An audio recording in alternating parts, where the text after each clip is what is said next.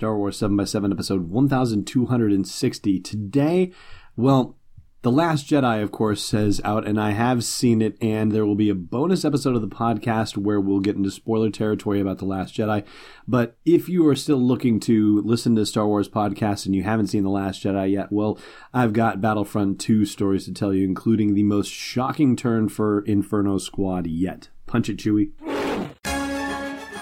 Hello, everybody. I'm Greg Proops. You may know me as Fode from The Phantom Menace. And you're listening to Star Wars 7x7, the only daily Star Wars podcast. I love you, Alan.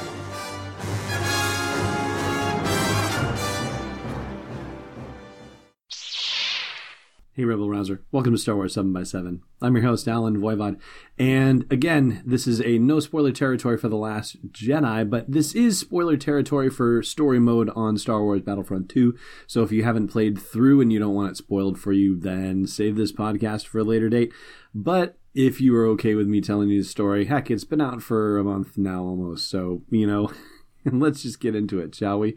So, here is the deal. The whole build-up to Operation Cinder, which is the deploying of experimental weather satellites that are going to disrupt weather patterns on various planets that the Emperor wants cleansed, as it were, and basically wiping them from the face of the Earth.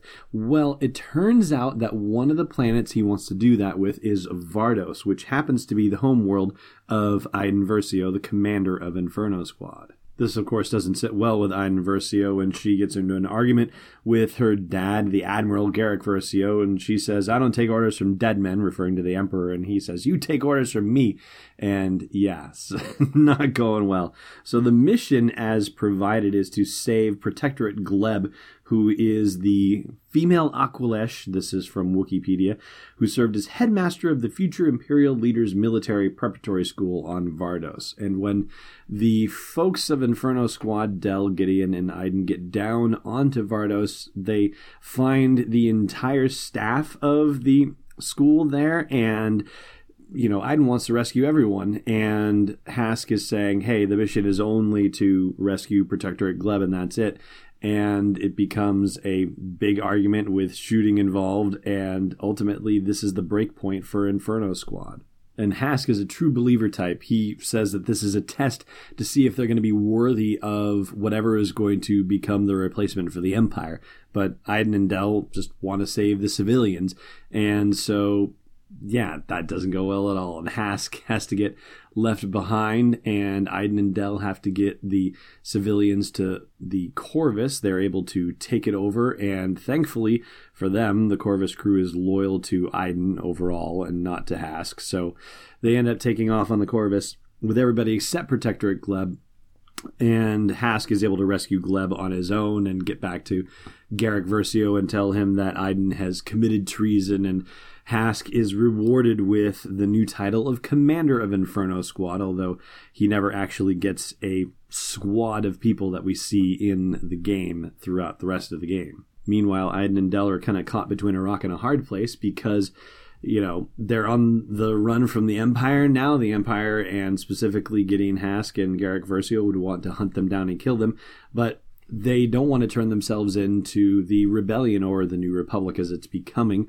In fact, Iden says that if they did something like that, they'd probably just end up at Sunspot Prison, which is a fun little reference back to the comic books, actually, and the fact that the Rebellion was running a black site prison called Sunspot Prison and holding very dangerous criminals there.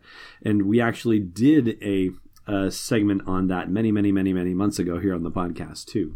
So ultimately what they end up doing is they end up surrendering to the Rebellion anyway, and one of their first missions happens to be working against Operation Cinder, specifically Operation Cinder being deployed on Naboo. And I think I mentioned this in an earlier podcast, but this actually also ties into the Princess Leia comic book series because that featured the deployment of the experimental weather system satellites on Naboo while Princess Leia was there.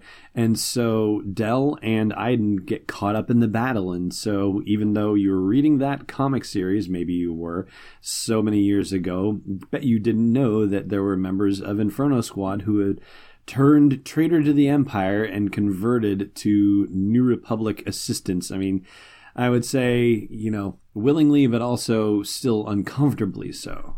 And I forgot to mention the fact that the people to whom they turn themselves into, turns out it's Lando Calrissian kicking around. He's still wearing his general's attire. And he's got a guy working for him named Shriv, who is a great comic foil, very serious and sarcastic. And Lando, of course, is his devil-may-care self. So Billy D. Williams, I believe, it sure sounds like him coming in to voice the Lando appearance here in Battlefront 2.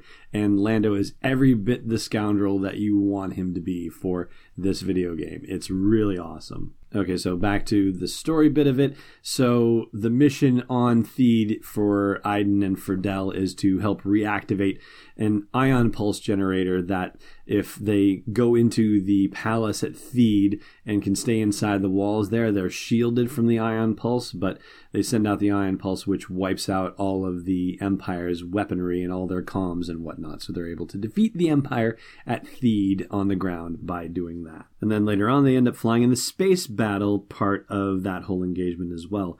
Ultimately, it's Princess Leia herself who says, "Welcome to the New Republic" to Iden and Del, and Iden says, "It took us too long for us to realize we were fighting for the wrong side." So, there you go. The shocking turn of Inferno Squad now becoming members of the New Republic. Taking a break here in just a second, and then we're going to give away another copy of the unofficial Force Awakens trivia book. Stay tuned. This podcast is brought to you by Nissan Intelligent Mobility, and I guess the best way you can think about Nissan Intelligent Mobility is to kind of equate it to having an astromech right inside your car, right? The X-Wings will have astromechs, but in this case, it's not going to plot your hyperspace jump for you. What it is going to do, what Nissan Intelligent Mobility is going to do, is things like automatic emergency braking and blind spot warnings, and Nissan's new ProPilot Assist to keep you centered in your lane, and it begins the journey toward autonomous driving with advanced driver assist technologies. You can learn more about it at sw7x7.com/NIM. Yeah, that's the initials for Nissan Intelligent Mobility. Once again, that's sw7x7.com/NIM. Welcome back. All right, if you want to get your own copy of the unofficial Star Wars The Force Awakens trivia book, the 160-odd page paperback is available at Amazon.com for you. Here's a quicker, easier to remember link. Quicker, easier, more seductive, as it were. sw7x7.com/TFA. That's sw7x7.com/TFA. That's short for The Force Awakens. Surprise, surprise. As far as me giving one away, well, here we go with the rules again. We'll try and get them over with quick. 18 years and older, U.S. residents only, running on Facebook, not endorsed by Facebook. You're looking for the Facebook post for this particular episode of the podcast, and you're going to post a comment on that post with the answer to the trivia question I'm about to give you. It has to be your original comment. If it says edited on there, then your entry is disqualified. You have to be the first person to answer it correctly, and if you are the first person on multiple days to answer a trivia question, you can only win this on the first day that you're the fastest.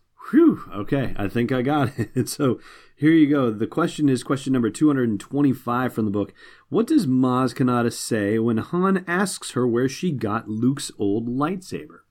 Thank you so much for listening, and if you have seen The Last Jedi, please do check out the bonus episode of the podcast, and may the Force be with you wherever in the world you may be.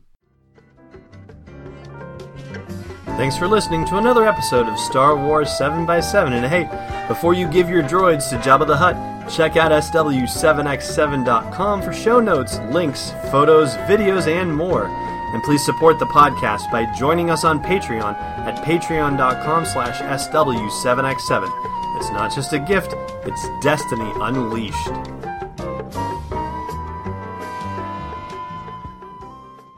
This podcast is not endorsed or sponsored yet by Lucasfilm Limited, Disney, or 20th Century Fox. It is intended for entertainment and information purposes only. Star Wars, the Star Wars logo, all names and pictures of Star Wars characters, vehicles, and any other Star Wars-related items are registered trademarks and/or copyrights of Lucasfilm Limited or their respective trademark and copyright holders. May the Force be with them. All original content is copyright 2017, Star Wars 7x7. We hope you love it.